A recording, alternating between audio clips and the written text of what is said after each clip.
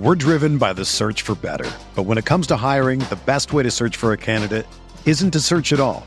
Don't search, match with Indeed.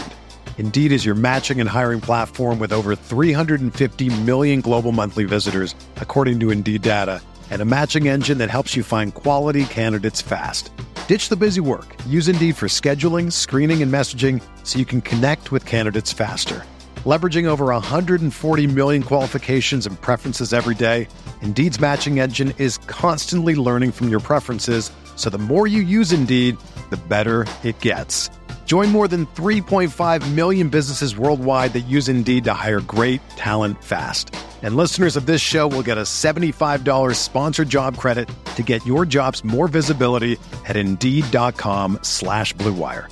Just go to Indeed.com/Blue Wire right now and support our show by saying that you heard about Indeed on this podcast. That's Indeed.com/Blue Wire. Terms and conditions apply. Need to hire? You need Indeed.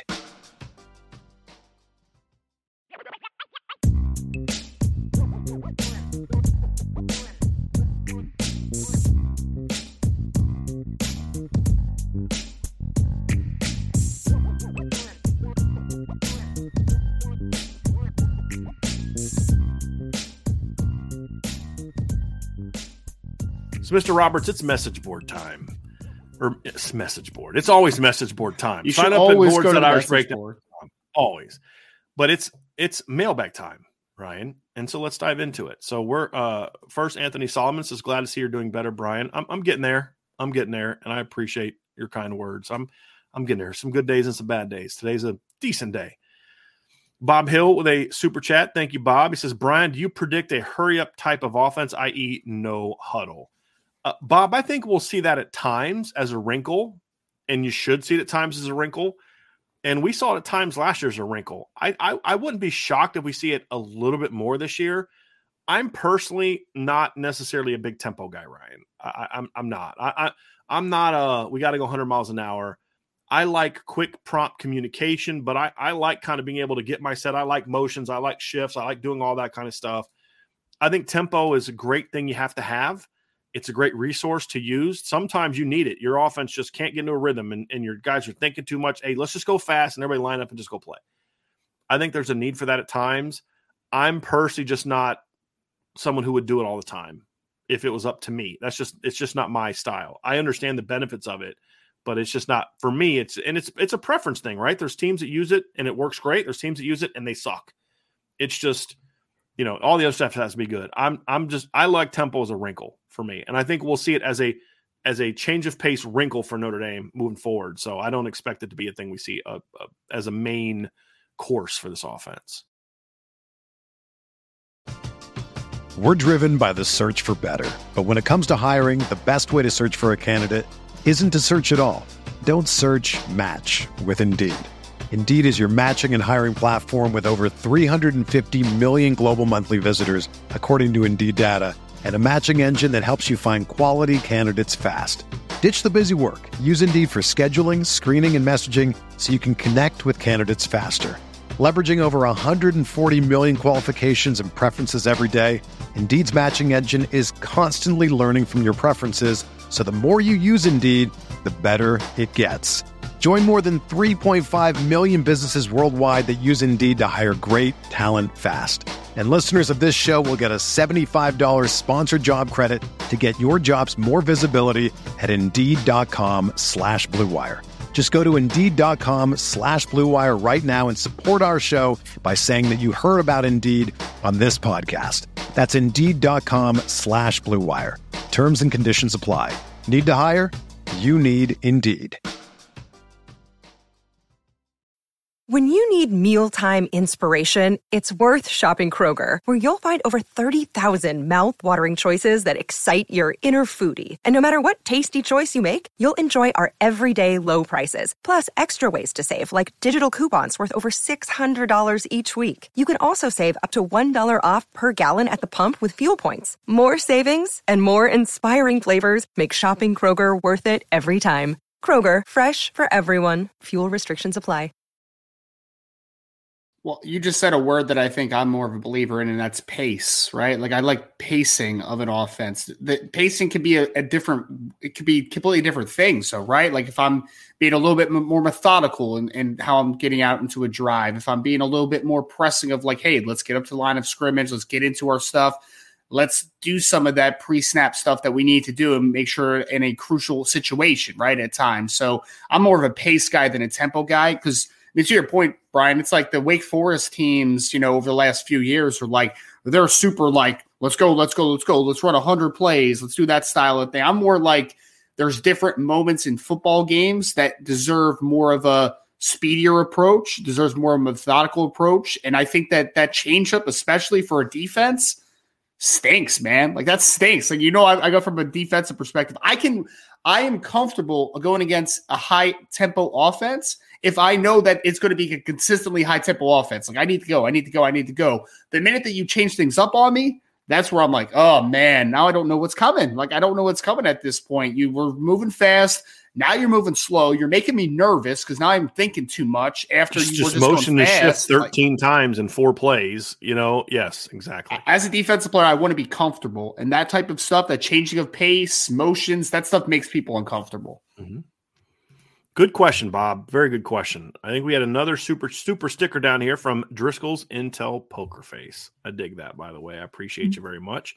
Mark 1 had a super chat. Thank you, Mark. What's your thoughts on when we play teams we should beat early on, then put in other players to get a good look at them during a live game? I'm always a fan of that.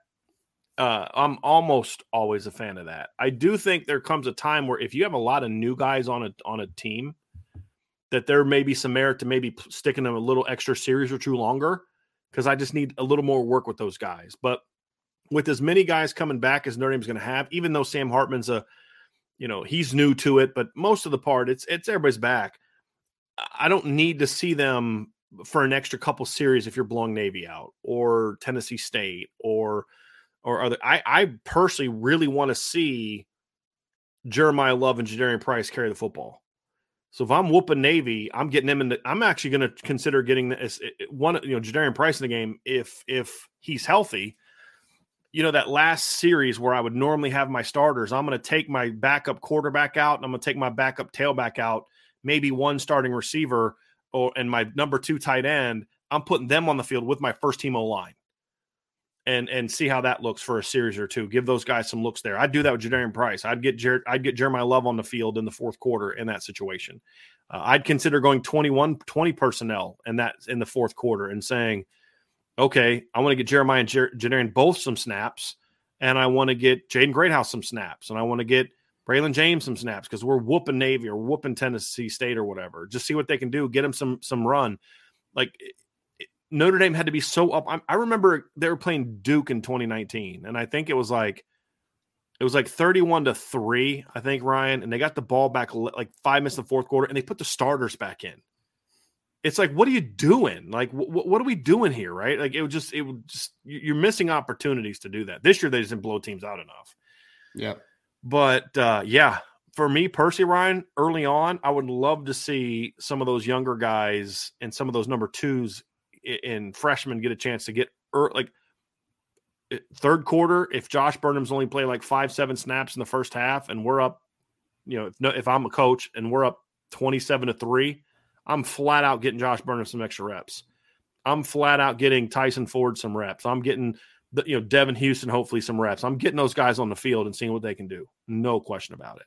Thoughts on that, Ryan? Well, and I think that for me, one of the frustrating things is that even when this is more in the end of the Brian Kelly era, but I mean, when freshmen did get an opportunity to play or some of the young guys got an opportunity to play, it was just in those situations like you knew it was just going to be a run play every single play. You knew that you were just going to kind of run the ball down, or defensively, you're not really doing anything because it's like mush rush stuff. Like, I want to put players in situations where it's actually about growth, I think is my biggest thing, right? Like, I want to, in spring practice, in fall practice, at times I want to throw them in there in the fire and want to see how they react in like real live bullets, not just like when the game is running down.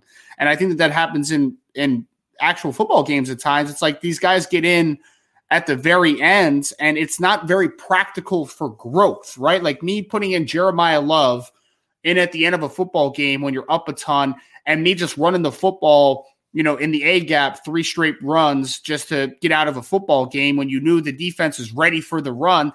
Like, is that making Jeremiah better? Is that? I don't think it is, because then he doesn't have to work on his vision. He doesn't have to work on his pace. What's even worse, Ryan, is when they put receivers in there in those situations. Just they're getting out nothing there. out of that. Like, okay, they've been in front of a crowd, but they're not developing. To your point, I think you nailed it. There's no growth happening. I would argue a running back gets a little bit more growth out of it because he's at least got to learn to run against a loaded box and make people miss. He's at least getting the ball. Yeah. But to your point, he's not really doing things that he would necessarily do in a game where he's running or pass blocking and all that kind of stuff either. Or like when you throw a quarterback in at the end just to hand the ball off 3 times. Right. It's like, cool. He can take a snap under center, I guess. Right. Like, that's cool, I guess. Right. But yeah. Like, there's got to be a happy medium. Like, you don't throw him in there and run throw a bunch of bombs, right? Sure. Or run reverses. And, there's running up the score, and then we're just running our offense. Right. And like, if I wouldn't go tempo, I'm not putting Steve Angeli in the game in the fourth quarter and say, okay, let's go tempo and put some points on the board. No, but yeah, your goal, we got the ball. Your goal, Steve, is to lead the team down there and to score a touchdown, right? That's your goal. Well, that's why I like the implementation of the RPO game so much. Because if I'm a quarterback at the end of a football game, yes, this is designed to run the football, but like, I still have to go through my read a little bit and be like, oh no, I can't run against that loaded box. Right. Just get the ball out there real quick. You know what I mean? Like, that type of stuff, I think is beneficial for growth. I just hate just putting a player in just to hit a quota, basically, and there's no growth at the end of the day for it. Well, and that was kind of my issue with it, Ryan, was you're saying, well, we got this guy in the game, but you really didn't give him a chance to develop as a player. Exactly. And there's defenses don't keep. It'd be one thing if the defense was just still running their normal defense and we're running trick plays. Well, yeah, that's running up, but like you're putting 8 in the box, you're blitzing nonstop to try to get the ball back for some reason. And we're just supposed to have our young kids who busted their humps all week in practice just take that beating? No. You put 8 in the – I'm not teaching – because here's the thing. You're teaching bad habits. Yes. You're telling your quarterback, hey, if they put 9 in the box and blitz everybody, you're still going to hand it off. Well, what if the next week he has to get into a situation where he can't do that because he's got to go in the second quarter because your starter got hurt? I don't think that makes you better. I think the growth point you focus on, Ryan, is the big key. That's a very big key. I have a super chat from Charlie Weiss's last belt loop. He says, hi, IB. I just want to give a quick apology. Any great army takes time to build. Marcus Freeman is doing that currently. It won't be overnight process, but patience is needed, and I need to remember that. I think I appreciate that, Charlie, but I think another thing that gets lost here is some of I won't say some of us because I don't think that I do this, but we have to be able to separate a couple things. Number one is being able to say, this is the guy that I wanted. I'm not a big fan of this coach.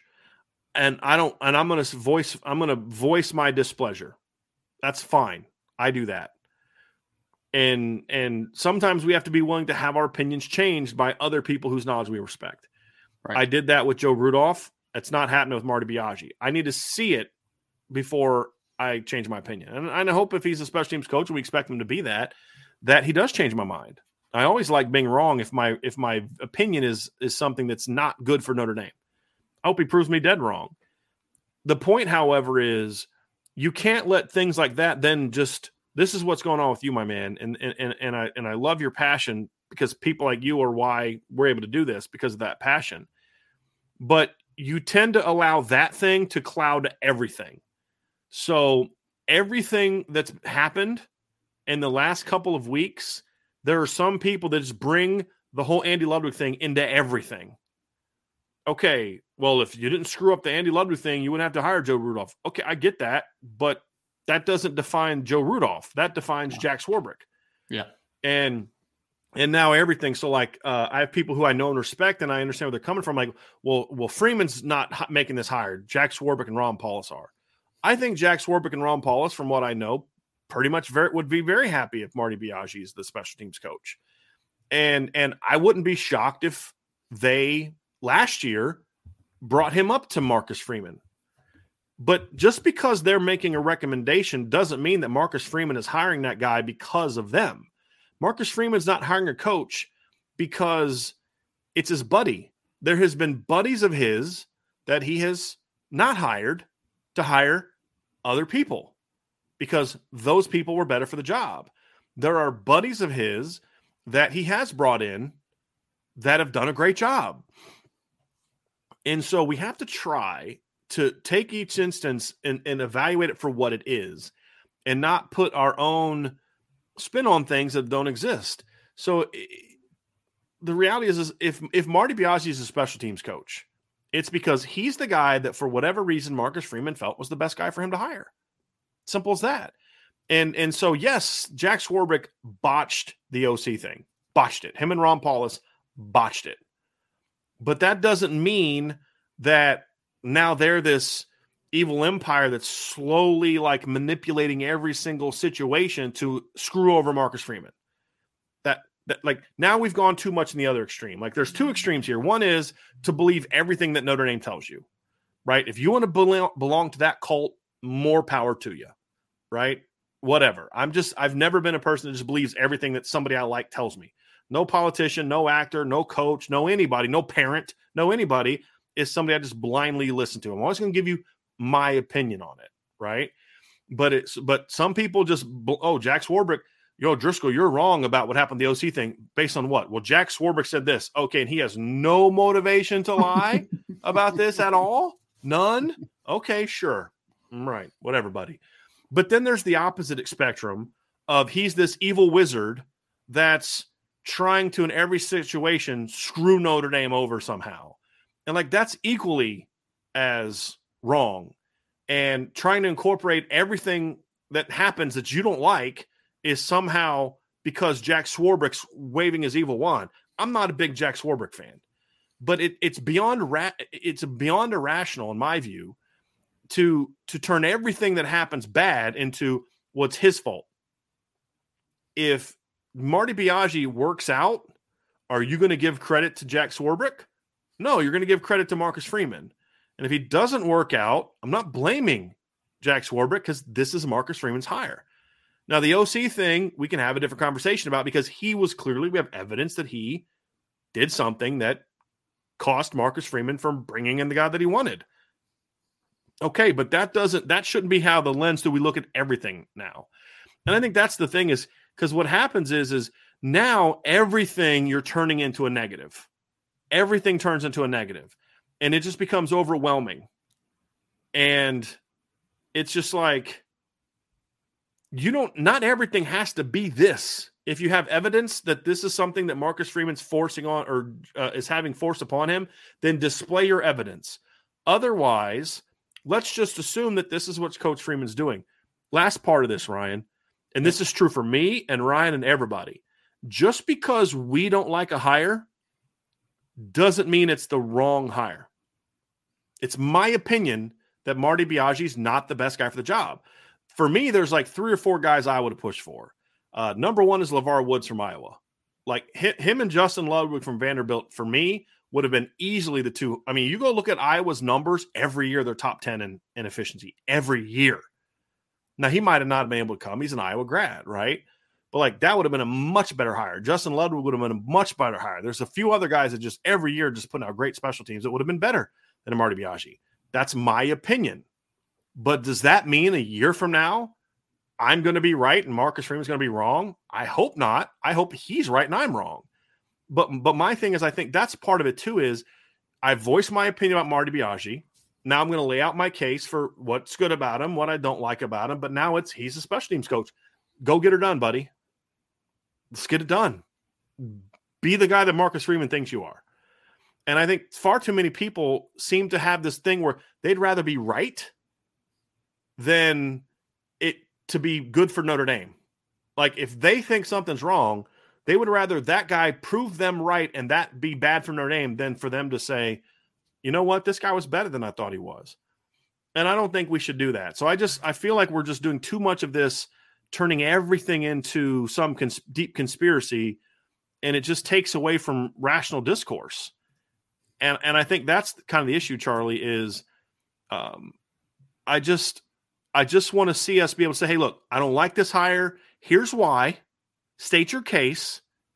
And then, let's have a conversation, a discussion about it, but stick to what we know. instead of jumping onto a board saying, well, this is just Marcus Freeman hiring a buddy and this is going to be a disaster. Well, what evidence do you have that this is what he's doing? I don't have evidence that that's what he's doing. I think there's something that Marcus Freeman genuinely likes about Marty Biagi as a coach. I genuinely believe that. I don't agree with it, but I think he's hiring him for what he believes are the right reasons. And now I hope that he's right.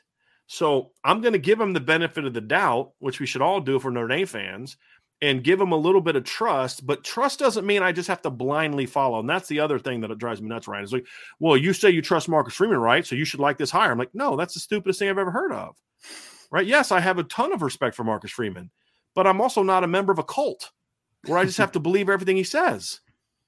You know what I mean? I'm going to give you my honest opinion, let you know why I don't agree, and then we'll move on. And I hope he's right. We should all be rooting for that. And I think that's kind of where I come from with this conversation, Charlie, is we just need to be able to have more rational conversation without jumping off the deep end. Something happens that we don't think is the best hire, and be able to have a little bit more of a mature discourse about these, including if you don't agree. If you think something's great and I don't think it's good, don't come at me with the whole, oh, you're this. Give me a reason why I'm wrong. And I've been begging people to do this, Biagi. Give me a reason why I'm wrong. Well, so-and-so thinks he's good. I don't care what someone thinks. Give me evidence. So, like, here's one, Ryan. I wasn't high on the Joe Rudolph hire, right? People I know and respect were able to kind of have conversation. We said, well, look at this. You don't just average the numbers of rushing yards they're averaging a year by accident, sure. Right? You don't do this by accident. You look at this. Consider this. He was a coordinator, and that was more of the problem Wisconsin than it was the technical play of the line. Those are all rational arguments that are evidence-based, in my opinion, or at least rational. But when you just sit there and say, well, so-and-so respects him. Okay, but why? And then I present my evidence why I don't like this hire. And if all you have is, well, you're negative, you need to trust Marcus Freeman, well, that's a cult-like answer. That's not a real football conversation. And I want to talk football. Well, and as I show with Joe Rudolph, Ryan, if you can make a good case for me, and then I dive into the film and I see where you're coming from, I'm gonna be open to that. And I've come around on the Joe Rudolph hire. I am. I get it now. I'm with you now. There's probably guys I liked a little bit better, but I see it. I'm okay. Let's roll. I've been asking people to do that with the special teams hire. Nobody's done that yet. It's just, well, you need to just trust Marcus Freeman. And if you're someone who wanted that, this is not the show for you. I don't just blindly follow things. There's other shows you can do that for, where they're just everything Notre Dame does is wonderful. This ain't it. And I would hope everybody would want some rational thought. You doesn't mean you have to agree with me, but you at least know that I have a reason why that I feel that way. And that's all I ask for. Give me a reason why I shouldn't feel this way. And I hope somebody does. I wish Marty Biagi would call me and explain to me why I'm wrong. It'd be great. But nobody's given me that reason yet. And that's why I haven't changed my mind here. Whereas with Joe Rudolph, I've done, I wouldn't say a full 180, but it's about a 150. How about that, Ryan? About a 150 on Joe Rudolph. Well, I would say this. I mean, we talked about this a little briefly yesterday, Brian, but historically speaking, blind followings is always a good idea, right? I mean, I think if history has taught us anything, that's probably not a good thing to do, but that's a different conversation for another day. I would say this, though. Example was last year when they hired Chancey Stuckey, right? I mean, was he the first guy on our list? Was he the second guy on our list? He wasn't even on our radar, right? And at the time, we're like, that's a questionable hire. Well, I'm sitting here a year after that, and I'm like, you know what? That was a pretty dang good hire, man. Like, yeah, good job, Marcus. And that's that. I think the end all be all to this conversation is this. Just because you have your guy that you think is the best guy for the position, it doesn't mean that that's the only guy. That's kind of where the end all be all is, right? Do I think that Andy Ludwig was potentially the best guy for the job? I did, and I voiced that several times. Does that mean that Andy Ludwig was the only guy who could be a good offensive coordinator at Notre Dame? No, that's not what that means at all. It's not what that means at all. So we'll sit back, we'll watch, and we'll see if it was the right hire. I hope it was. I hope everything works out. And it's the same thing about, I mean, like Joe Rudolph wasn't first on my list either, but like, again, it's one of those things where does that mean Joe Rudolph can't coach? No, that's not what that means. It just means that he wasn't the top choice in your opinion. Right. But so and it doesn't mean that our takes are correct. Yeah. That's the other part.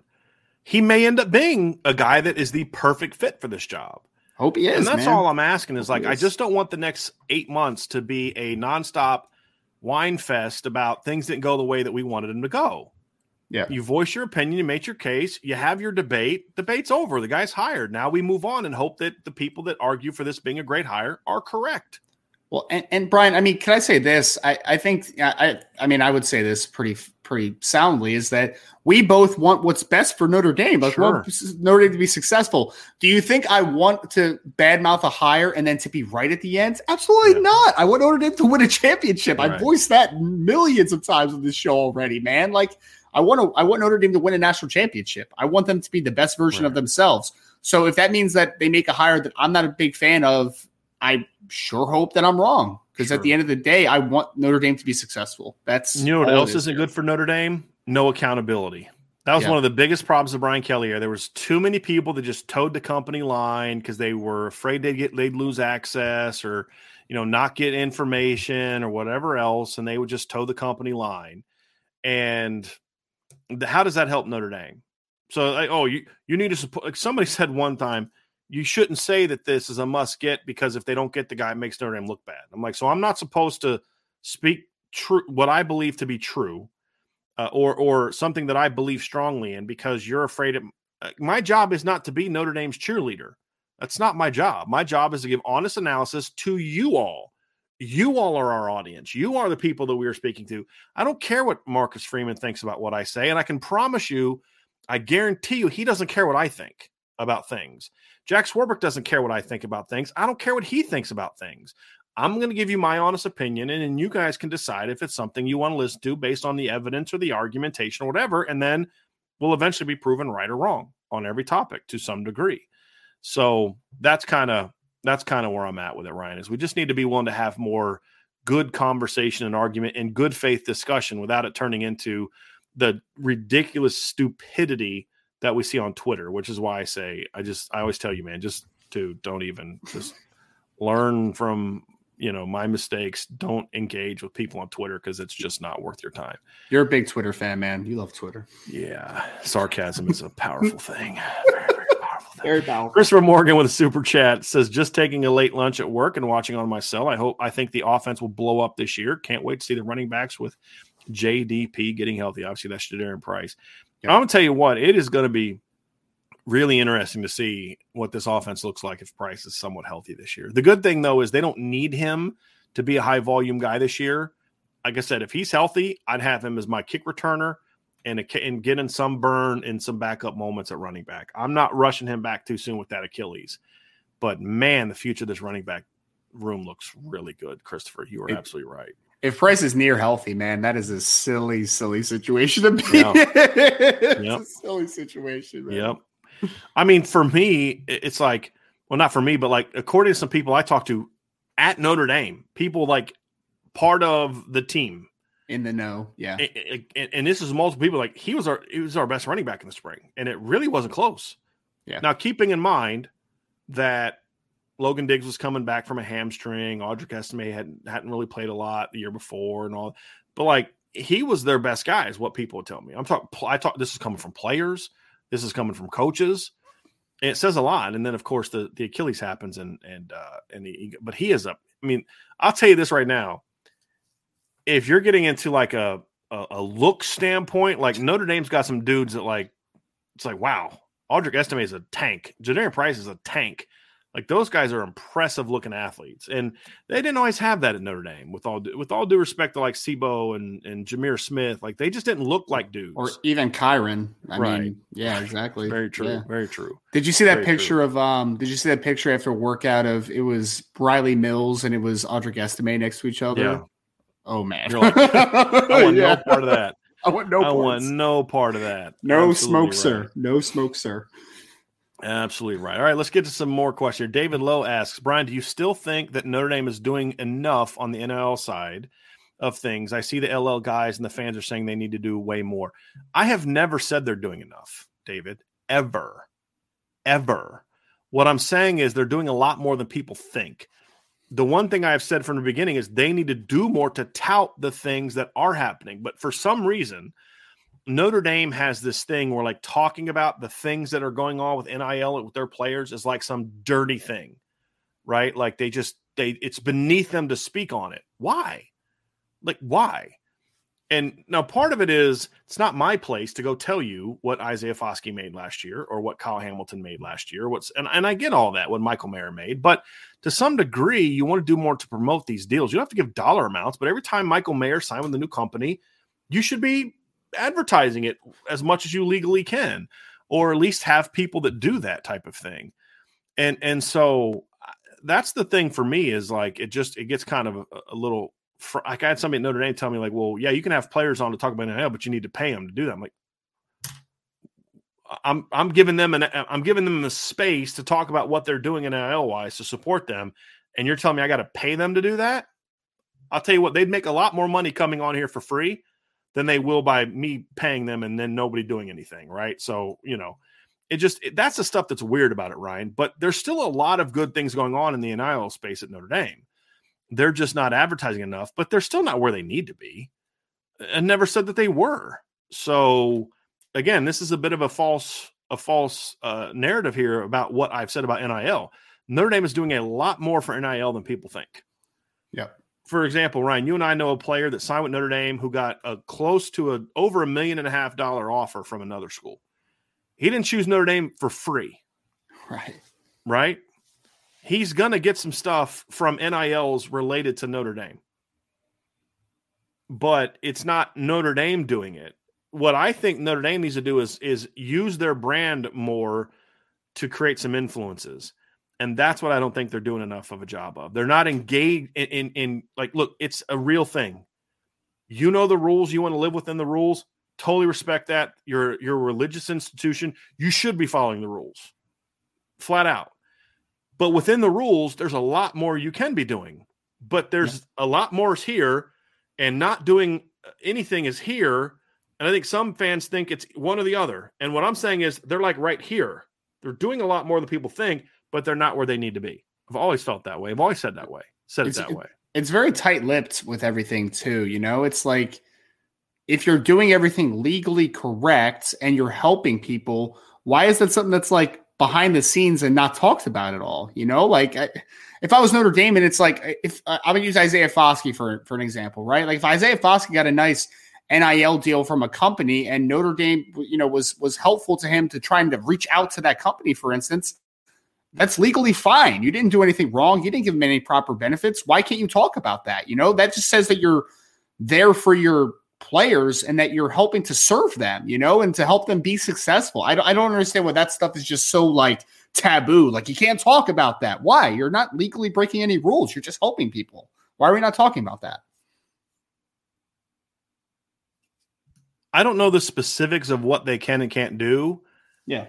And so, I mean, to a degree, like Marcus Freeman I don't think can be out there and be like, well, Michael Mayer had made X number of dollars last year. I don't think they can do that. But I don't think there's anything wrong with Notre Dame doing more to push total numbers or, general total numbers or listing all the companies maybe that our players had relationships with. There's a lot more that I'm confident they can do that they're not doing. And that's the thing is embrace NIL. If you want to embrace it legally, yes, good, you should. But don't just pretend like it's a thing you have to do, because this is what bothers me. It's like Notre Dame has always made this case. Jack Swarbrick's like, well, if players are going to be in this, they should be paid for it. And we believe in players make. Okay, but if you believe that, then why aren't you doing everything in your power to make sure that you're promoting that? Right. And that's the thing that I don't understand. It's like, are you just giving lip service to it? Right? Are you just giving us the political answer, or are you telling us what you believe? Because if you believe that, then you guys should be investing a lot more resources as part of the institution to do that. And not even just for football, but for all your student athletes. This is what we talked about last week, Ryan, when we talked about the SID and the communication aspects of Notre Dame. There are so many things they're not doing to promote these student athletes on social media. They do things, but it's like, well, we promote. No, but you don't do it enough, right? Like, do it more. I mean, just flood it. Get these kids' names out there. Yes. Make them visible. Yeah. Yes. Right. Use your platform. It's kind of like, I follow politics, but it's always like, and anytime there's like a presidential election period where one of the presidents is the incumbent, he has sort of this bully pulpit that the person contending who's not president doesn't have. Are you going to use that effectively or not, right? To get your message out. And that's where Notre Dame needs to be, is you have this bully pulpit because you're Notre Dame. Use it more. Yeah. And that's what I'd like to see them do more of. Because they can. They have the resources to do it. I mean, you remember when Josh Adams was off to that great start and they did the 33 trucking stuff? It's like, that was awesome, man. Do more of that stuff. Right. That's fantastic. Right. Like, you don't think that if Sam Hartman's putting up like just hellacious numbers and he's in like the Heisman conversation, you don't think Notre Dame is going to pump that up, man? Like, yes, they are. They should. You should, because that helps yourself.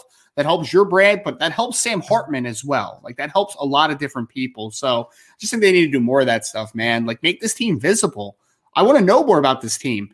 I think that Notre Dame missed a little bit of the boat with the Michael Mayer, right? Like, we just had arguably the greatest tight end in Notre Dame history, a school that has traditionally put out so many great tight ends. And you heard from him, right? You saw his name, but like, man, you should have been pumping him up more, man. Like, that's your guy. That's an All-American. Like, let's get his name out there more. Like, I want to see his name as much as possible. And I feel like you missed the boat with some of that stuff sometimes. Absolutely. Absolutely. All right, I got a couple more super chats here. We got one from Charlie Weiss's last belt. Luke, great feedback. My concern with some of these hires, what happens if it ends up being another Al Washington? Does he allow them to just stay around? Now, being fair, it's year 2 for Al, and he might flip the perception. Again, Charlie, that's all fair to talk about. That's totally fine. I mean, I'm not telling you have to agree with everything. I'm not. What I'm saying is there's 2 extremes. Agreeing with everything just because Notre Dame does it or says it, and then just because you have this negative view, then just everything becomes negative. About a couple things, everything becomes negative, right? And what I'm saying is some things be annoyed by. I am. Some things be pumped about. I am. But don't let the negatives now outshine all the positives.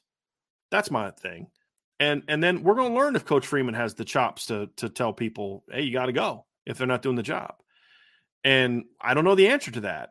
So it's clearly a concern. We're never said it's not a concern. It's just that doesn't have to be the only thing we talk about now.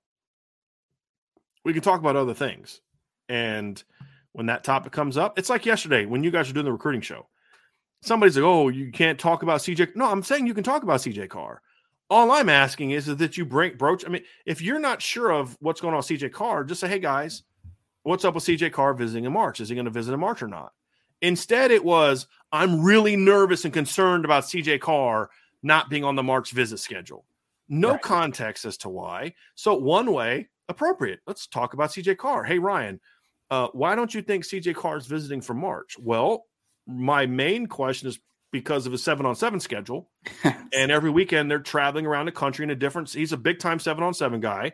And it's hard to lock in a weekend because of all – so now – there may be legitimate reason to be concerned. Like, yeah, I'm a little concerned he's not been as active on social media, whatever. I mean, that may be it. But my answer is like, he's already said he's locked in no matter who they hire. So yeah, I don't need CJ to tweet every week that I'm locked in to stroke my sensitivities and my paranoia about it, right? That's not his job. He's got other things he's worried about right now. And so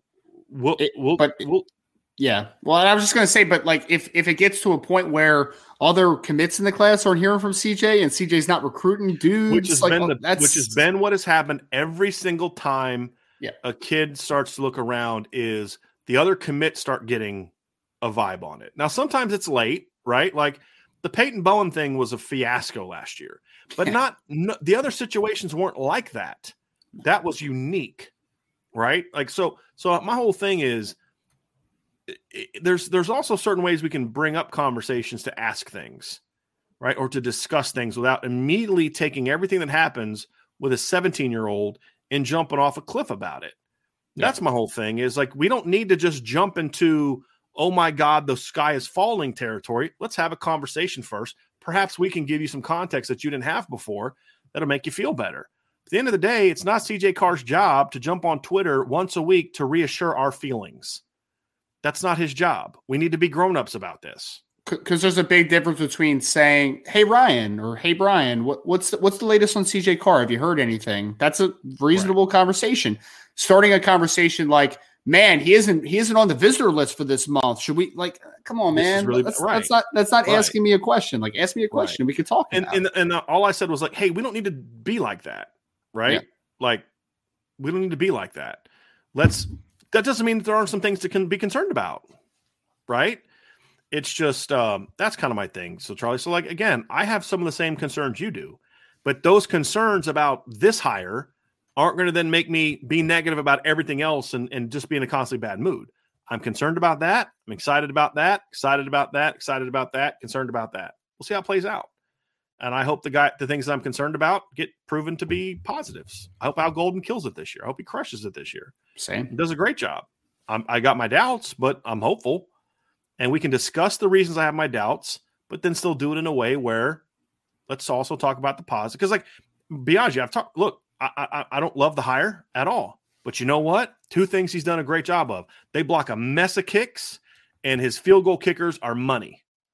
That's pretty important, right? I mean, so we need to be able to have both of those conversations. That's all I'm asking for. Let's be grown-ups. Let's not do what a lot of other people do, which is you have to fall into this camp or that camp, and there can't, and then that has to, like, everything that that happens has to be seen through now this camp that I'm in, this tribe that I'm a part of. I now have to see everything through the lens of that tribe, and it just drives me freaking nuts. So that's my issue, Charlie. Mark one with a super chat. Thank you, Mark. With the new position, whatever they call it, team managers, general manager, have you heard what all this position is for? NIL portal, etc. It's mainly for roster building, making sure that, because now it's not just recruiting, it's retention of players, it's pursuit of transfers. There's just a lot more to it, that you need someone on staff that just is devoted to that and not coaching or scouting or breaking down film or anything else, just someone that's devoted to, we got to make sure we know where we are with all this kind of stuff. We got some more here from David Lowe. Do y'all think the receivers' production last year was more based on QB play or talent? And do y'all think Hartman will immediately elevate the talent of receivers? Let me just say this, Ryan. On the talent thing, the issue last year was never about talent. When you look from the receiver standpoint, the talent didn't always play well. There's a difference. The talent early, Jaden Thomas didn't lack talent early in the year. He wasn't running hard. He wasn't fighting for the ball. He wasn't playing sharp football. Lorenzo Styles never lacked talent. When he was dropping passes, hitting him right in the hands, it wasn't a talent problem. It was up here. It was the talent wasn't playing well. So the receivers, you can't blame everything on the quarterbacks last year. I'm not blaming Drew Pine when he hits Lorenzo Styles right perfectly in the hands on a crossing route where he's wide open. That's not Drew Pine's fault. That's Lorenzo Styles' fault. That also doesn't mean Lorenzo lacks talent. It means he lacked focus and concentration at times, and the talent wasn't resulting in production. But I do think the bigger problem as the season went on was the quarterback play. Yeah. I do think it is that. There's no doubt.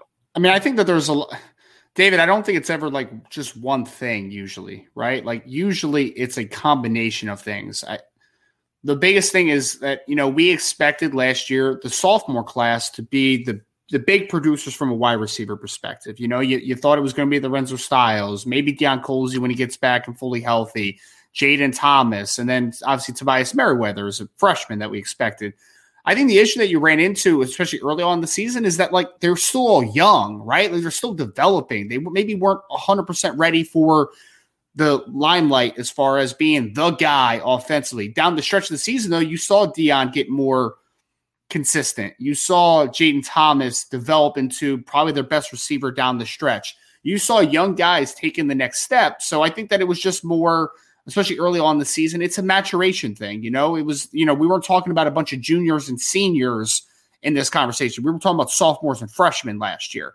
Now this year, there's not that built-in excuse anymore. Most of them are juniors or sophomores, and they now have an extra year where that development needs to happen. So that's a big part of it is I think just that natural maturation of going from, I was super excited about Lorenzo Styles, but like at the end of the day, Lorenzo had a couple really nice games down the stretch of his freshman year, but like maybe he just wasn't ready to be the guy in 2022. Like maybe he wasn't ready for that. So the maturation, I think, is a big thing. Quarterback play, certainly, especially, there was limitations with the passing game. We know that. So I think that there's a combination of a little bit of everything.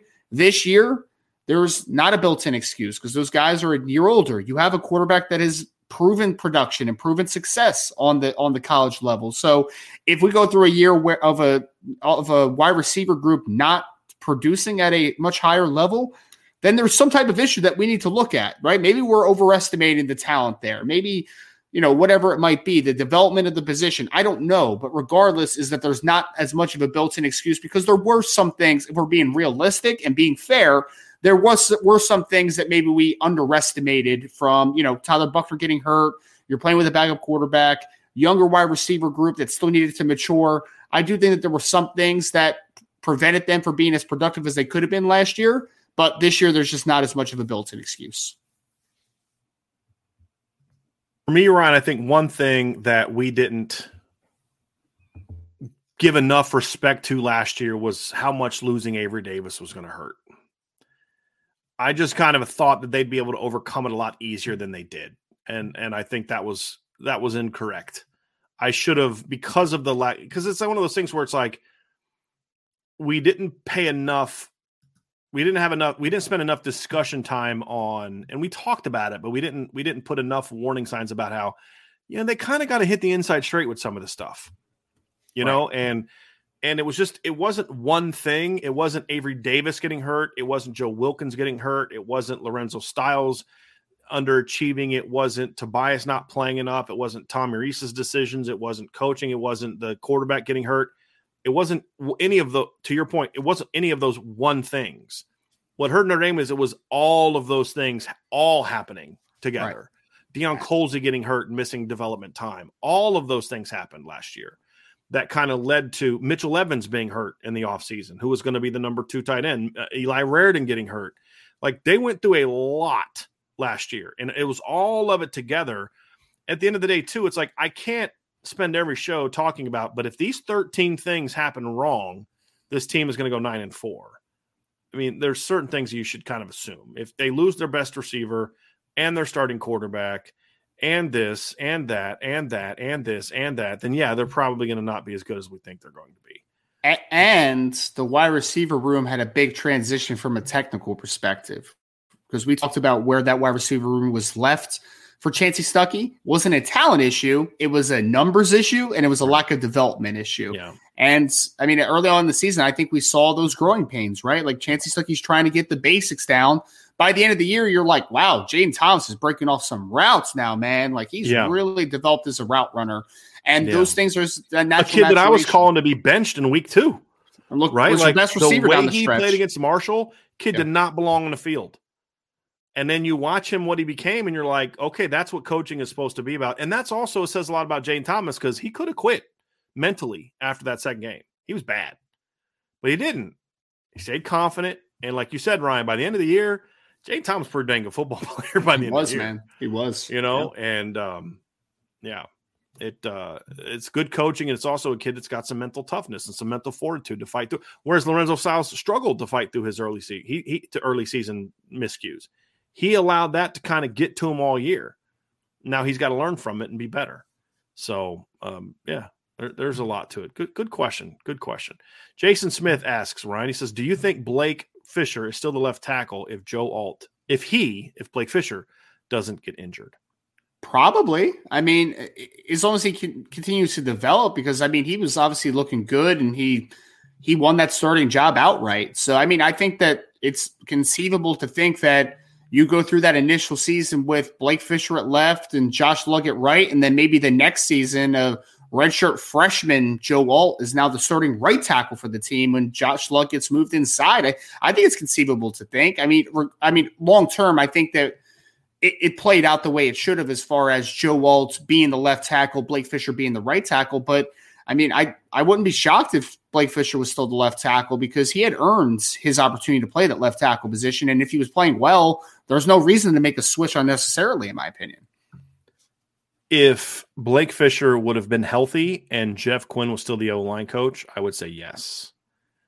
I think that when Harry came, I think that he would have made the move.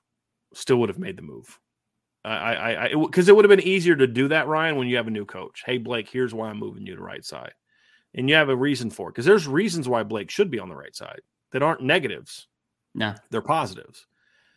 And I think that that move probably still would have happened. Because I think the other thing, too, is we would have seen as a freshman some areas where Blake would have had some of the issues that Joe doesn't have, the technical things, stuff like that. where, I don't know if that would have gone well. I wouldn't be surprised if he stayed left tackle, but I think once the coaching move was made, I think you'd have seen a switch there, in my view. I do. Next question from Leighton Burkholder says, do you think it will be until fall camp for when we're able to see if Coach Stuckey has gotten Styles out of his funk? No. I think we'll start to see that this spring. And here's why I say that, Leighton.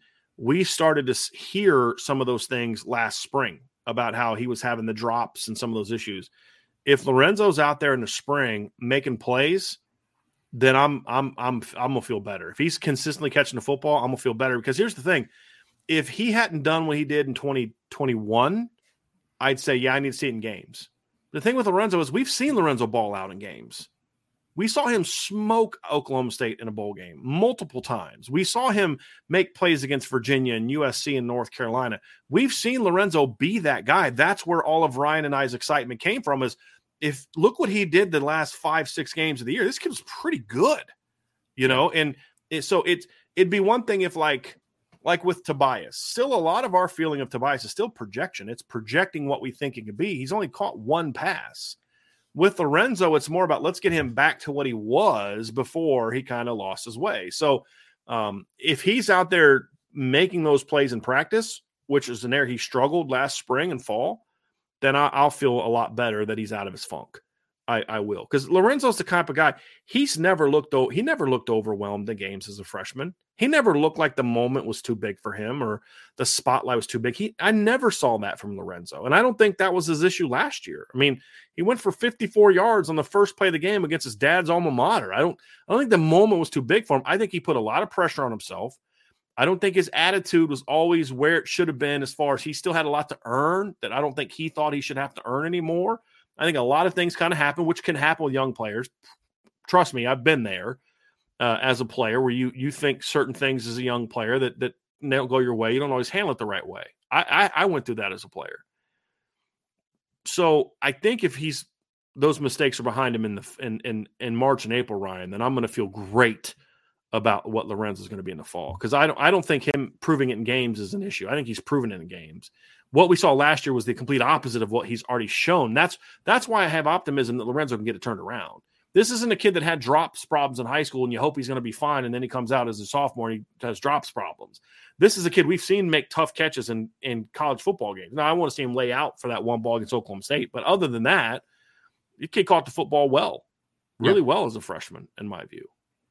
Yeah, and I mean, you've seen him in those videos this offseason, the workout videos, and it looks like he's working hard, man. Like I'm still very hopeful for Lorenzo Styles because I think the kid is exceptionally talented. I really do.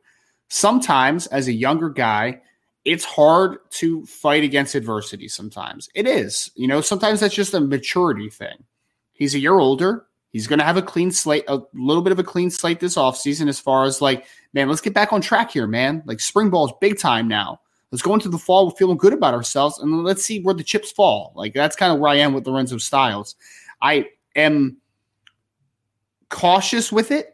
I'm not going to buy into the hype this offseason, even though I know he's still very talented. But at the end of the day, man, he was only a true sophomore last year. He's only going to be a true junior this year. Being thrust into the guy role. Yeah. I mean, that's the reality. He was thrust when Avery went down. Lorenzo had to be that guy. And I just don't think he was ready for it. 100%. Now the expectation is he's not going to start this year.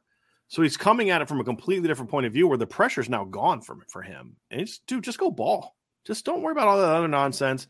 Don't worry about what you think you should be doing or shouldn't be doing. Just go ball. Because if you ball, the rest takes care of itself. It does. So that's kind of where I'm at with it, Ryan. That's where I'm at. We have a super chat down here from Christopher Morgan. Christopher says, so when I was talking about running backs in the offense, imagine with Sam Hartman a quarterback with our stable of running backs and wide receivers coming in. I think we would be more balanced teams. And we'll have to think more. Prediction 2023, we average 43 points per game. That would shock me. 43 is a lot. That would shock me. I like 43 points a game is an insane number when you play the schedule that Notre Dame plays. It really is. What's the Notre Dame record? That has to be something points per game. I think it's like 38 something like that. 36. There was a team. One of Era's teams set the record. I can't remember which year it was. I'll actually have to go back and look. I'll have it here before the end of the show, but. The team that they had a couple years ago that averaged like 36 something, that set a Notre Dame record for total points in a season. And so that was the 2019 team, and they fired that offensive coordinator, by the way. Real smart move there, Coach Kelly. But yes, Ryan. So it's in the 30s. Like, so the 2000 is a 66. It was an era team. So I think it was 68. They scored 37.6. That might be it. If Notre Dame's 30, it's 37.6. Ryan is the record for points in a game.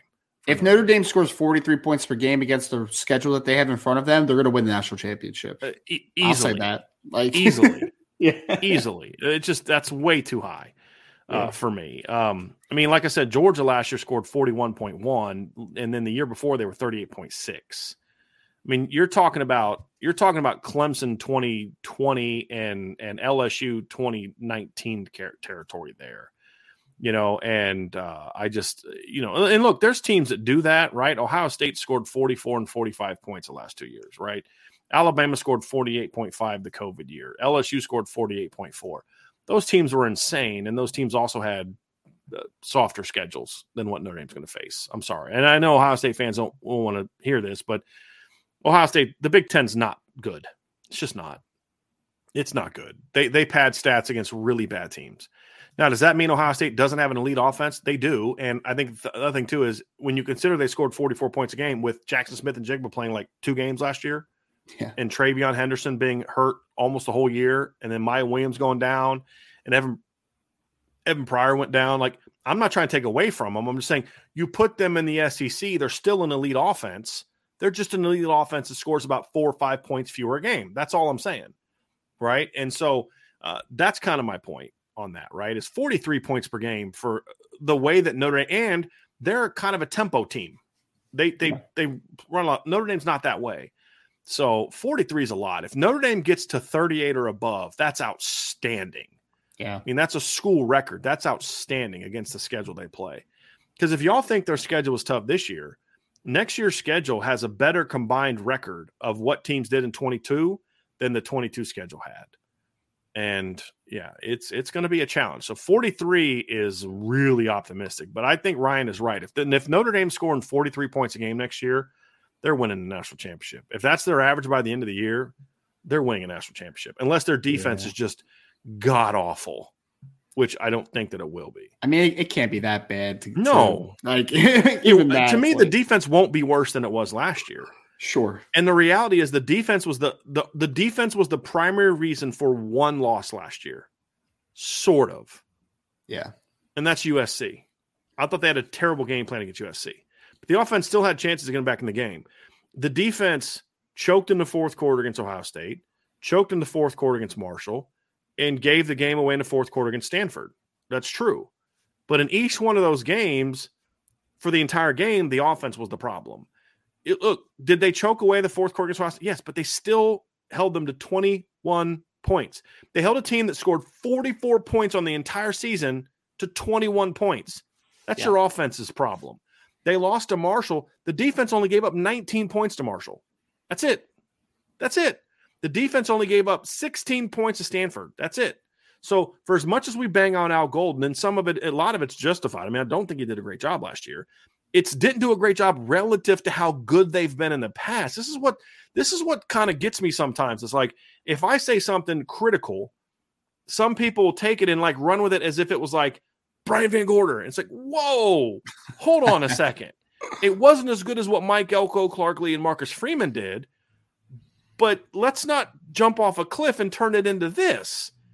You didn't lose 4 games last year because of the defense. You didn't. Now, the defense didn't do enough in those games to win either, but you lost because your offense. If Notre Dame is a legit 38-point per team game last year, legit, they're 11-1, if not 12-0. If the defense doesn't change a lick, Ryan, if the defense is exactly what it was last year, but you have the 2015 offense, Notre Dame's undefeated last year. No question. No question. I think we need to establish a Brian Van Gorder line, by the way. Like, Brian Van Gorder's right down here. Greatness is somewhere up there, right? Like, there needs to be a line that even is like approaching Brian Van Gorder. Like we need to make a line there and establish a middle ground because it's it's either you're really good or you're Brian Van Gorder. And it's like there's a lot of levels in between. And Al Golden last year was not in the same universe as what Brian Van Gorder was. He wasn't that far away from the previous coaches. It just wasn't up to the standard it should have been, and it was unforced errors as to why it went that way. That was more my frustration. Al Golden definitely cleared the Brian Van Gorder line last year. Yes, he was nowhere near that line. If Al Golden was Notre Dame's defensive coordinator in 2015, that team's probably undefeated. Right. I'm sorry. So let's just not that Christopher saying that, but I think 43 points per game is a little. Oh yeah, it's a little optimistic for me. I'm here for it though, man. But I love it. I hope this. Hey, again, Ryan. I hope I'm wrong. I love when I'm wrong when it's about stuff like that, dude. I know you have a new quarterback potentially this year and everything, but like if Jared Parker takes a 31 point per game team and then transfers into a 43 in his first year, like oh man, Royals Award. Yes, exactly. Mark won with a super chat. Thank you, Mark. Is Notre Dame giving your team much opportunity to view spring ball and player availability for interviews? We don't know what the spring availability is going to look like at this point in time, so I don't know. We will have interviews, so as soon as our show's over tomorrow, we'll be heading over to Notre Dame. They're going to have player availability tomorrow. Well, I will. Ryan's not going to be leaving Jersey to get there in time. He'll be a little late. So, but I will. Sean Stires and I will be there to cover that. But as far as practice availability, Mark, I honestly don't know what we're going to have. I'll just do the I'll do this show on the road, and I'll just drive the 11 hours to Yep, absolutely. All right. So Archer said, hey, we can all play that game. Pair last year's Ohio State offense with their 2019 defense, and they win every game by 2 scores. You're kind of missing the point, Archer. We're trying to say, give context to he wasn't as bad as people make him out to be. That's the whole point. So it'd be kind of like saying, if you're going to look at the two better examples, the 2021 Ohio State offense. If the 2021 Ohio State offense had the 2019 Ohio State defense, I think they win the national championship. There's not a doubt in my mind, Ryan, that they win the national championship. But the point is it's to say, hey, we can be frustrated with how the defense was, but it wasn't abysmal, right? Like that's the whole point. Like you can say what you're saying about last year's defense. Last year's defense was not championship level, but it was way better than it was the year before, right? I mean, I think we should all be able to agree with that. And it's simply to say we can be critical of something, but let's have some context here because you're acting like this guy was a bum. Al Golden was not a bum. He didn't do a good enough job. Simple as that. But we can take that didn't do a good enough job and take it way too far. So now we're being obnoxiously hyperbolic. And I just don't want to be that guy. Everyone is talking about magnesium. It's all you hear about. But why? What do we know about magnesium? Well, magnesium is the number one mineral that 75% of Americans are deficient in. If you are a woman over 35, magnesium will help you rediscover balance, energy, and vitality. Magnesium supports more than 300 enzymatic reactions in your body, including those involved in hormonal balance. From functional medicine doctors to mental well-being and female hormone experts, we all know that magnesium is the one mineral to improve all aspects of well-being and health. But which one? Magnesium Breakthrough from Bioptimizers, the trusted choice recommended by leading experts with 7 best-absorbed forms of magnesium to ensure your body receives the support it needs for overall well-being. Go to bioptimizers.com/balance today and use code BALANCE10 for 10% off. Support your journey to wellness at bioptimizers.com/balance. Magnesium Breakthrough from Bioptimizers, your foundation to optimal health and vitality. Archer 452 also says, what is your favorite non-standard number position combo? Quarterback Devin Brown, this is at Ohio State, changed his number to 33 in honor of Sammy Ball. All I'm going to say is I just hope he doesn't start this year because I do not want to watch a quarterback wearing number 33. Can I just tell you how much I hate watching quarterbacks when they have numbers under 20? Like when Heath Schuler. You mean over 20? You mean over 20? When they're not wearing something other than under 20. Yes. Gotcha. So like Jared Lorenzen had a number over that. He was 20, I think. Heath Schuler, I hated it. Doug Flutie was 20. Remember when Devin Gardner switched to 98? Now, yeah. Again, it was for a good reason. It was to honor Tom Herman, I think is who it was. It was Tom Harmon, who's actually Mark Harmon's dad, by the way, who's Jethro Gibbs from NCIS. His dad was actually, whose number that was. He's a great football player at Michigan. Was it dad or grandpa? I think it was his dad. Yeah. But I don't like it. I think it looks weird. I don't want to see it, to be honest with you. So go Kyle McCord. Let's win that starting job, buddy. But I mean, I respect the kid for honoring a legend of the past. That's all cool. I have no problem with that. I don't want to look at it.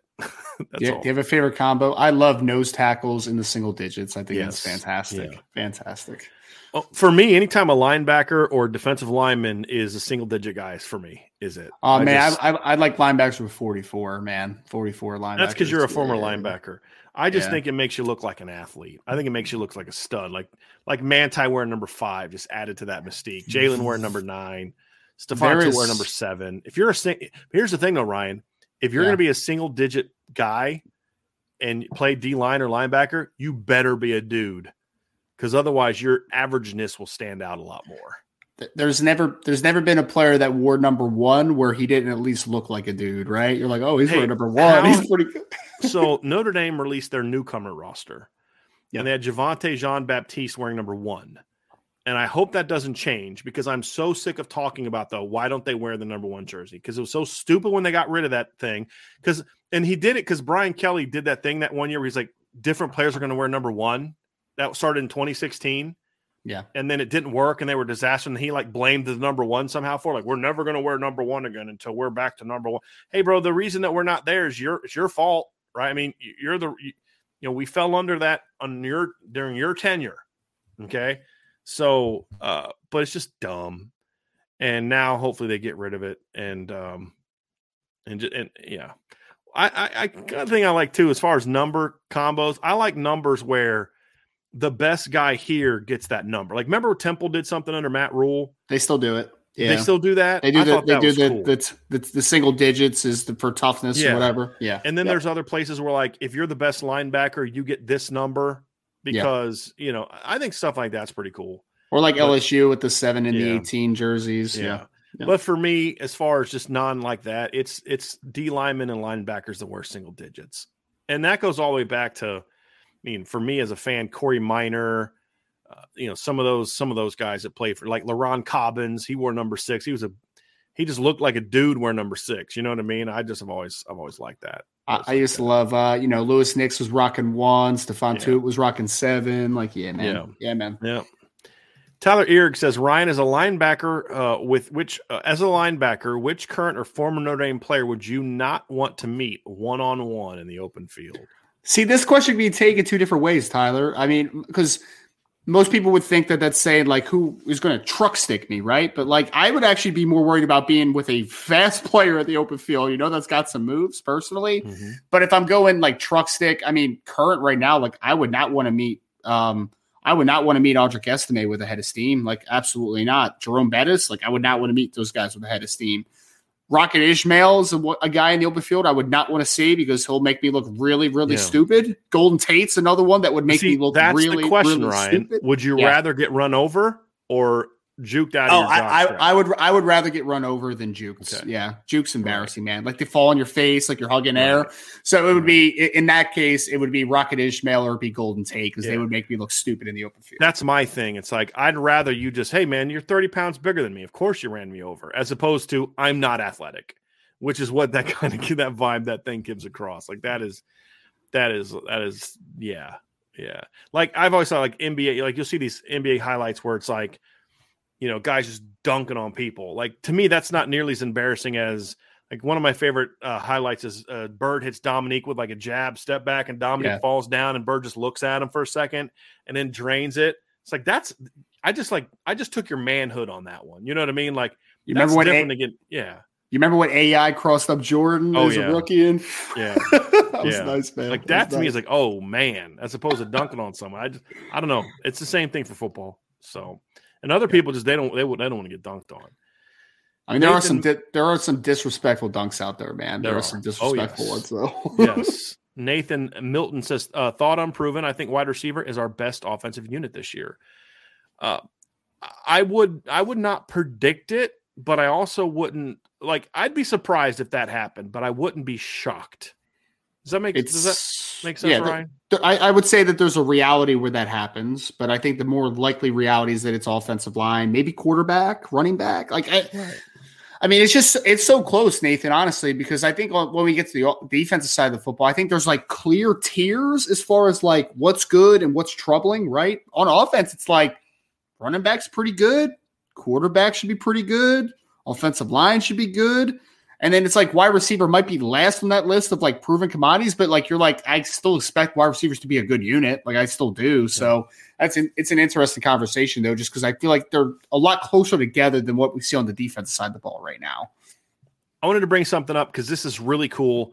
Andy Norm says, no question here, but a proud dad of 3 new Irish fans after 30 years childless. My wife and I just adopted a sibling set of 3 here in Ohio. They don't like OSU and already love Notre Dame. Blessed. Hey, that is great, Norm. Congratulations very, very much. My cousin went through something like that a few years ago, and I know it can be a challenge, man. We're happy for you, praying for you, and very excited for you. My wife and I are childless, and, sometimes I'm okay with it and sometimes I'm not. So I'm real happy for you. I kind of love the fact that you just also planted 3 new Irish fans like in enemy territory. I think that's awesome. I love that. But we're happy for you, Norm. That's great, man. Congratulations. Absolutely. Congratulations.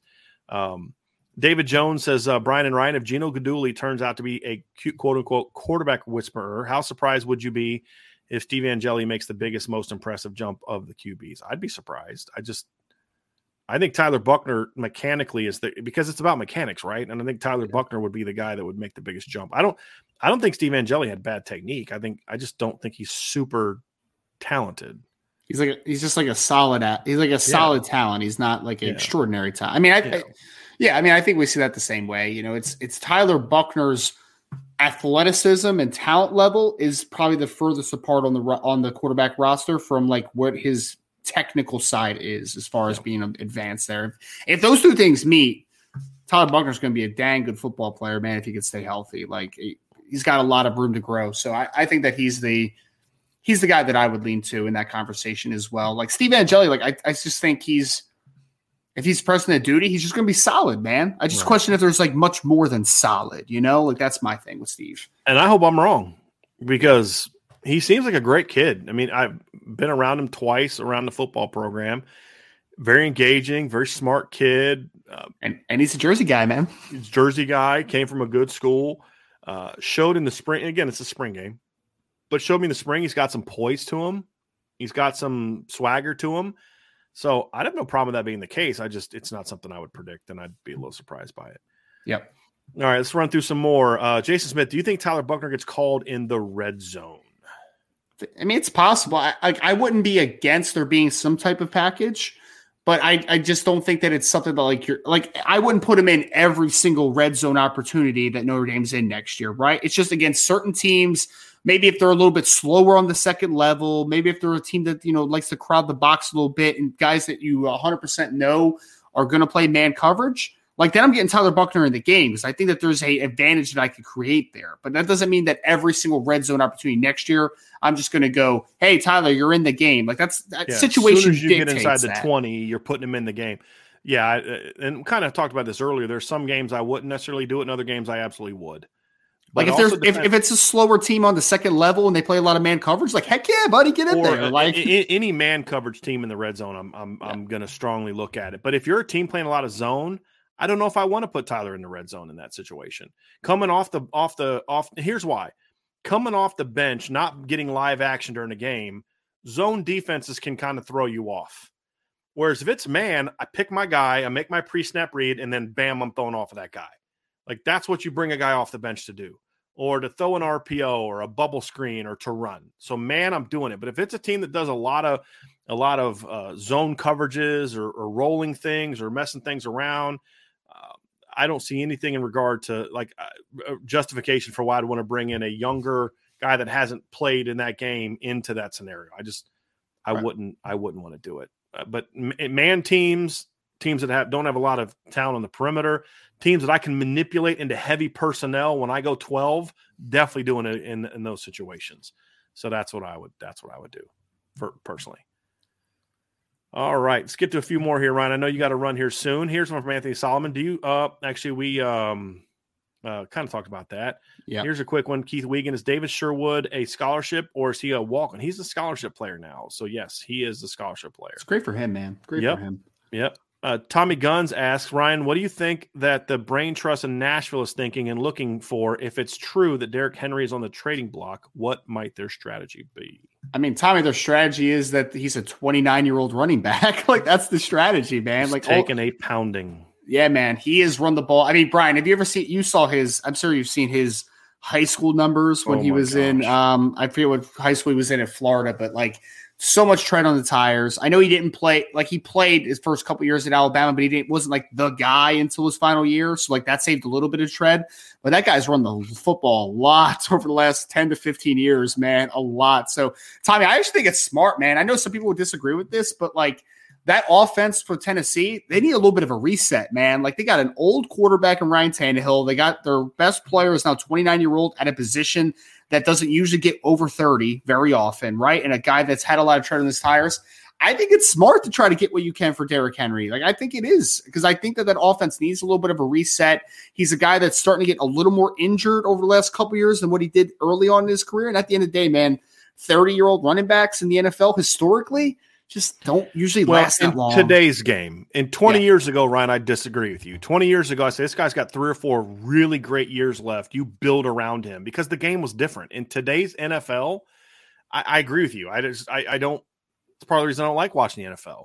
But in today's NFL, a 29-year-old power back that's had over 1,000 carries in the last 4 years alone, that missed half a season in 2021. And to your point, you're not a wrinkle here, wrinkle there, addition here. It's not like John Elway, right? His last 2 years, they were, man, go out, add this guy, add that guy. You're a Neil Smith, this guy away from taking that next step. That's not where the Titans are. You know, like Denver was the number 1 seed in 1996, got knocked out early by the Jaguars. They were like, make a couple pieces, get them right, and then you're a championship team. Titans aren't there, I don't think, Ryan. And so it's going to take you a couple years to get there. Yeah. And if you do get there in a couple years, now he's a 31-year-old running back, right? And there is no value from a trade standpoint. So to your point, I think part of it is determined by where are you as a team. If you're a couple changes away from being a playoff team, then you ride that horse, in my opinion.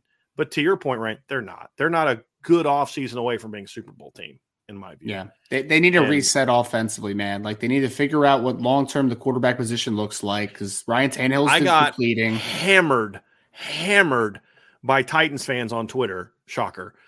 When they signed him to that deal, I said they're going to regret the heck out of this deal because he ain't that guy. Yeah. And that's a big part. To me, if you don't have him under that huge deal, I don't know if there's the need to necessarily trade Derrick Henry now.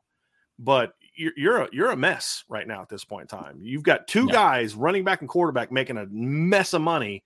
One of them's getting older. The other one's not good, at least not that good to what his money's making.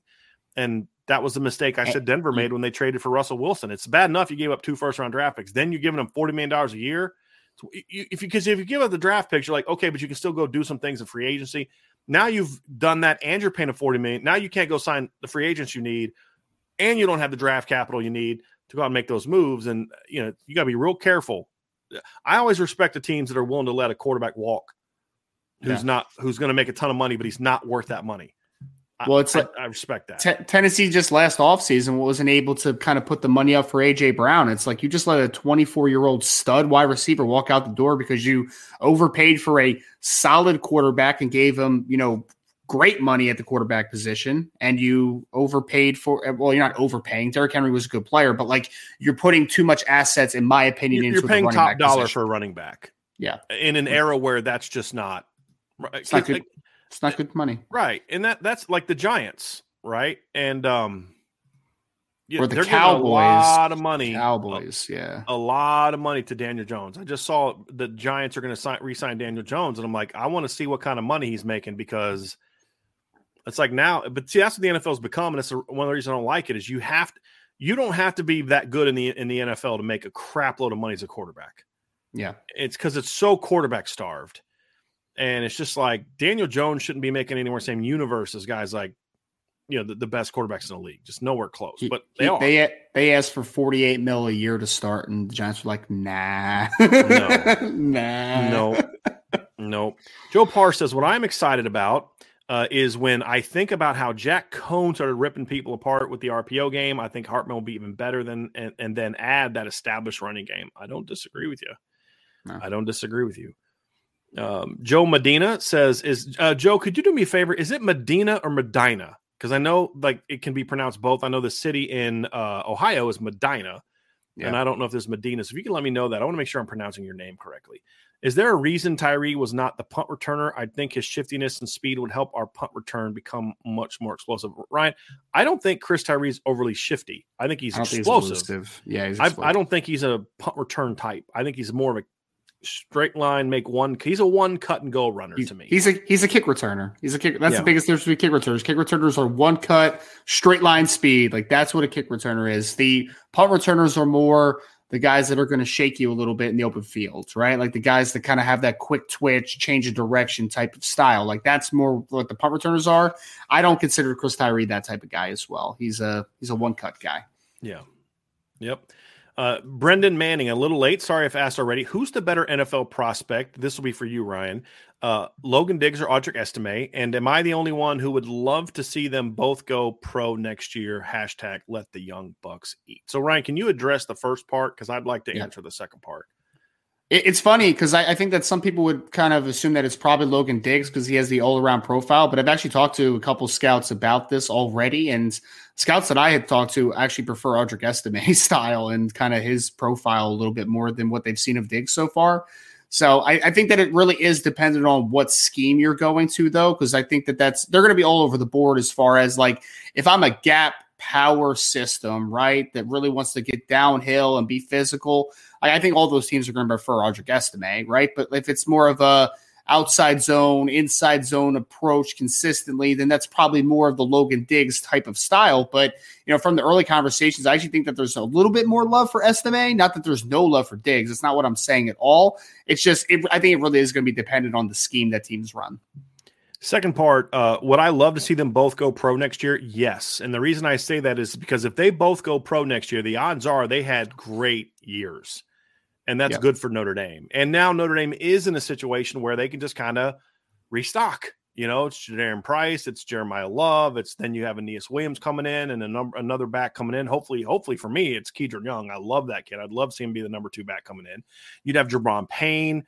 So they're in a position where they could lose both of those guys, and then they'd probably lose Chris Tyree, who will be a senior next year. But, yeah, I'd love to see them both go pro because of what it would mean for this year. But selfishly, I'd kind of like one of them to come back in 24, just to give them a little something. But, if they both leave, it's most likely – if they both go pro, most likely the odds are that they had a great year, and that means Notre Dame's going to be really good. And that's better for them long-term as well if they are – able to get drafted, right? Because running back, we just talked about Derrick Henry. Like the running back window is so limited now that, like, man, you need to try to get to that second contract as best as you possibly can. And jump starting that is always a good thing as long as guys can stay healthy. Yep. Last few, Ryan. A-Bent ND says, had Brian Kelly not left, how bad would the situation be at receiver right now? I cannot understand how he allowed that room to deteriorate so badly. It'd be in a really rough spot because they wouldn't have all the guys in the roster they currently have. Yeah. The guys would have left, and they definitely wouldn't be bringing in the 4 receivers that they're bringing in. You 100% would not have the 3 Texas guys in the class. Like 100% you wouldn't have them. Not one of them. Probably not Flores not either. One so, of them. Yeah. You'd have Malik Elzy, and, who's a nice player, but no, Broke Neck Boy says, I never understood all the personnel numbers until now. Thanks for that. You're welcome. What are the schools that could consider themselves tight end U besides Notre Dame? I always see Iowa and Miami in the conversation. I think those two deserve it. I don't think Miami as much just because it's been a while since they've produced a big time tight end. But Miami's had some years now where they've produced some pretty good tight ends. If we're talking about like early 2000s, Miami was insane. Jeremy Shockey and Bubba Franks and Kellen Winslow Jr. and like that was a wild stretch. More recently, Iowa just had 2 tight ends drafted in the first round in the same draft, right? Like a few years ago. Right. Sam Laporte is a pretty well-liked prospect this year that'll probably go somewhere on day 2, most likely. So, Hey, Ryan, Miami-wise, how's Brevin Jordan doing so far? He actually had a pretty good rookie year 2 years ago, and I think he was banged up this year, so I don't think he had a ton of production this year. David Njoku's kind of started to come around a little bit. He's a good player. He's a good player now. He was another guy from there. Yeah. Jimmy Graham was another Miami guy that Greg did Olsen. really well. Yeah, Greg Olsen was a first-round pick. He's another guy. I'm just going through some of these, like you said, Kellen Winslow and Jeremy Shockey, I think, or like in a 2 guys in a 3-year span. Bubba Franks was also a first-round pick. So yeah, I mean, but theirs is a little bit more recent, last 20 years-ish kind of thing. Iowa to me, again, also a tad recent to me. I think that's why, like you said, recently, and I honestly, I don't really care what guys do in the NFL. The fact that Hawkinson hasn't really panned out or whatever like that, they're still producing really good college tight ends. George Kittle's pretty flipping good. Hey, Dallas Clark back in the day, too, in like the early 2000s. They've had some guys. Scott Chandler is pretty good at college tight end. But to me, the thing that puts Notre Dame over the top is Notre Dame's had some legendary guys at tight end, and they've produced so many high draft picks. Now, they went through their own stretch there where all the tight ends they were producing were like lower round guys. But you're going to have Michael Mayers probably be round 1 this year, Tommy Tremble, Cole Kmet. I mean, Notre Dame had guys that were Brock Wright was so buried in the depth chart that he couldn't play, but he goes to the NFL and he's a starter for the Lions now, and a solid player, and I love, because he's a great kid. I'm so happy for him. But you're going back to not just the recent stretch we all know about Tyler Eifert, Kyle Rudolph, John Carlson, Anthony Fasano, but you're going all the way back, like back in the day, Ryan, when you're talking about they're producing the Mark Bavaros. You had that stretch under Lou Holtz. You had Irv Smith and Derek Brown and Oscar McBride.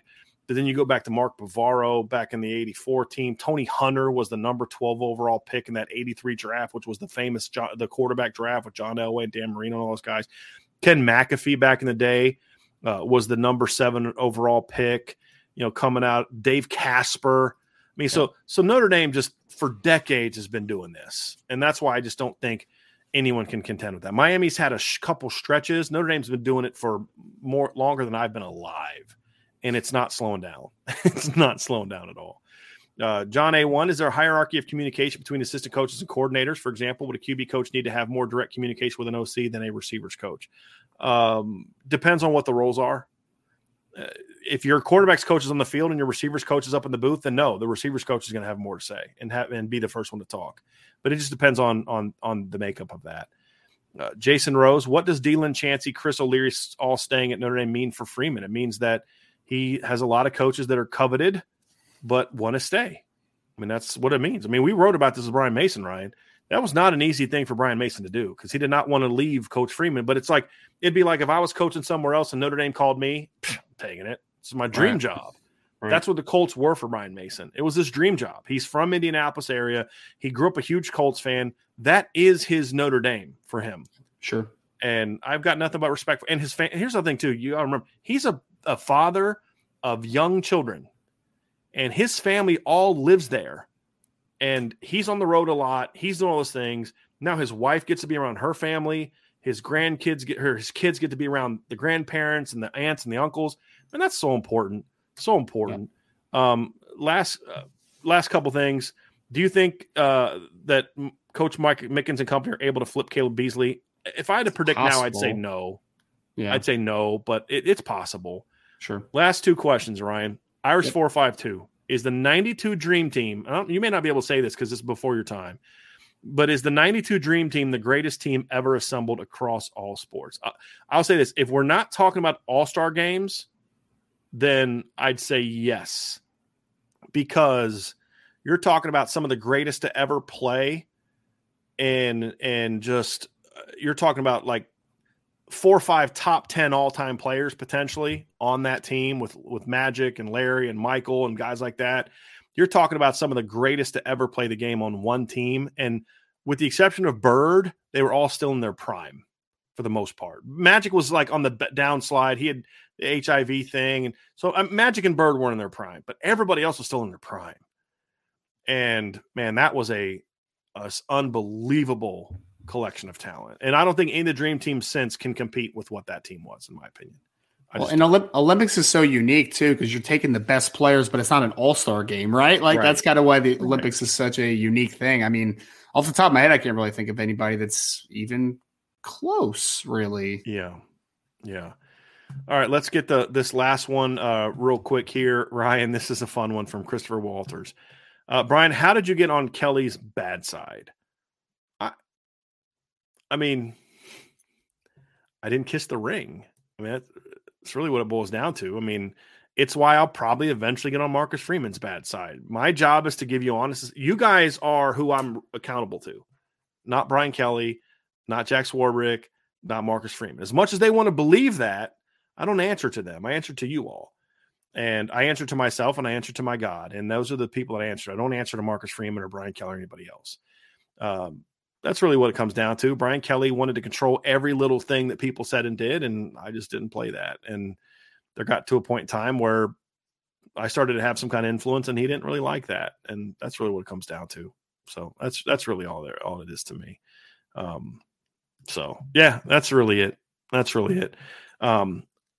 Ryan, last thing I just want to respond to this. Timeout Tom says, I feel the jury's still out on Coach Stuckey's coaching skills. He's an excellent recruiter, but Pine's skills limited wide receiver production. I want to see it on the field before I'm all in. I think this is a misguided notion, Ryan. I think production being a problem is only a problem if the receivers were the reason for the lack of production. You can watch a game and watch all 22 and tell if a group of receivers are coached well or not, whether the ball comes to them or not. How do they get off routes? How do they run their routes? How do they break off their routes? How do they get off the press? How do they handle blocking? Do they play with proper angles? Do they do all the things that coaching is determined? Yes. Whether or not the quarterback throws them the ball, like when I'm grading my receivers in college, Ryan, I don't not grade them if the ball didn't come their way. I still grade them on everything they had control over. And by the end of the year, the receivers were playing at a very high technical level for their age and for where they were at the beginning of the year. And to me, that is absolutely on coaching. Absolutely on coaching. And I don't need you to throw me the football for me to be able to tell if my guy did things the right way. Agree or disagree with that, Mr. Roberts, as we wrap this up? No, I mean, I think that's the same thing with evaluating cornerbacks on the other side of the ball. It's like I'm not just evaluating the plays that the ball comes their way. I'm evaluating every single rep. So, I mean, Tom, I think that also there's some decent proof, man. Like wide receivers from a technical perspective got a lot better than where they were the previous years at Notre Dame, obviously, right? And then when you look at what he did at Baylor, I mean, the year before Baylor and the year after Baylor, Coach Stuckey did a pretty dang good job as far as getting Tyquan Thornton and those cats to be a lot better. So I thought I saw a lot of good things. I agree that like you want to see it take a next step up, but like, sure. Yeah, he showed me. But there's only so much of a step you can take in 1 year, Ryan. And you want to know the one route that to me signifies all the growth that he did? There's one route this season that showed me this is why he did a great job. It was Braden Lindsey's slant route against South Carolina, where he beat that guy. He like jabs him up, sticks him outside, and then beats him inside to convert a third down. Never saw that before under receivers under Coach Alexander. You definitely didn't see that from Braden Lindsey. Like that was the epitome of that's a well-coached kid with talent. That's what that was. Much more so than the bomb. That him running by dudes is Braden's always done that. That just is about speed. But it was such a technically precise route at the snap, at the top end, at the catch point that you're like, that's a kid that's coached well. Now he has talent. That's a really well-coached kid. And Jaden Thomas had a couple routes like that in that game too. That little angle corner that he ran to get open on that big play, that was very well done technically. And so I have to give him a lot of credit for that. And again, you want to know another reason why I hate the NFL? Geno Smith just got $105 million in 3 years. $52 million. It was when they broke it down though with like backloading and stuff. Though it was only $25 million a year for a starting quarterback. That's still way too freaking much. That's why I mean, $25 million for Geno or $40 million for Daniel Jones though. Like I'm neither Geno all day. None of the above. Geno's way better than him though. He's way better. But it's none of the above. It's none of the above. Oh goodness gracious. Anyway, that's crazy money. Ryan, thank you so much, Roman, for being with me today. We'll be back tonight. Obviously, IB Nation Sports Talk will be here. Tomorrow, Ryan and I will be back for a show. We're going to break down the defense, kind of take it from the same angle that we took it today. What are the things we like about the defense? What are the strengths that they have? What are the concerns they have? We'll do another football 101, and then tomorrow, and then we'll dive into the mailbag. And then Thursday, we'll kind of break down the position battles that are going to rage this spring. That'll be fun. We'll get to that as well. So, before you leave, folks, hit that like button, hit that subscribe button, hit the notification bell, share this podcast. If you're listening via podcast, please give us a 5-star review. Sign up for the message boards at boards.irishbreakdown.com. Check out the merch store down below. You can see the link to our merch store. You get our hats, our shirts, all types of gear. I just bought a new mouse pad that I'm going to be putting up here pretty soon. I kind of had this specially made for me. I think that's pretty hot. I think I'm going to put that on the message or on the store here soon because I think it's a pretty cool thing. And yeah, got a lot going on for you. So make sure you stay locked into the message boards. Check out the website at irishbreakdown.com. And as always, thank you so much for joining us on the Irish Breakdown Podcast.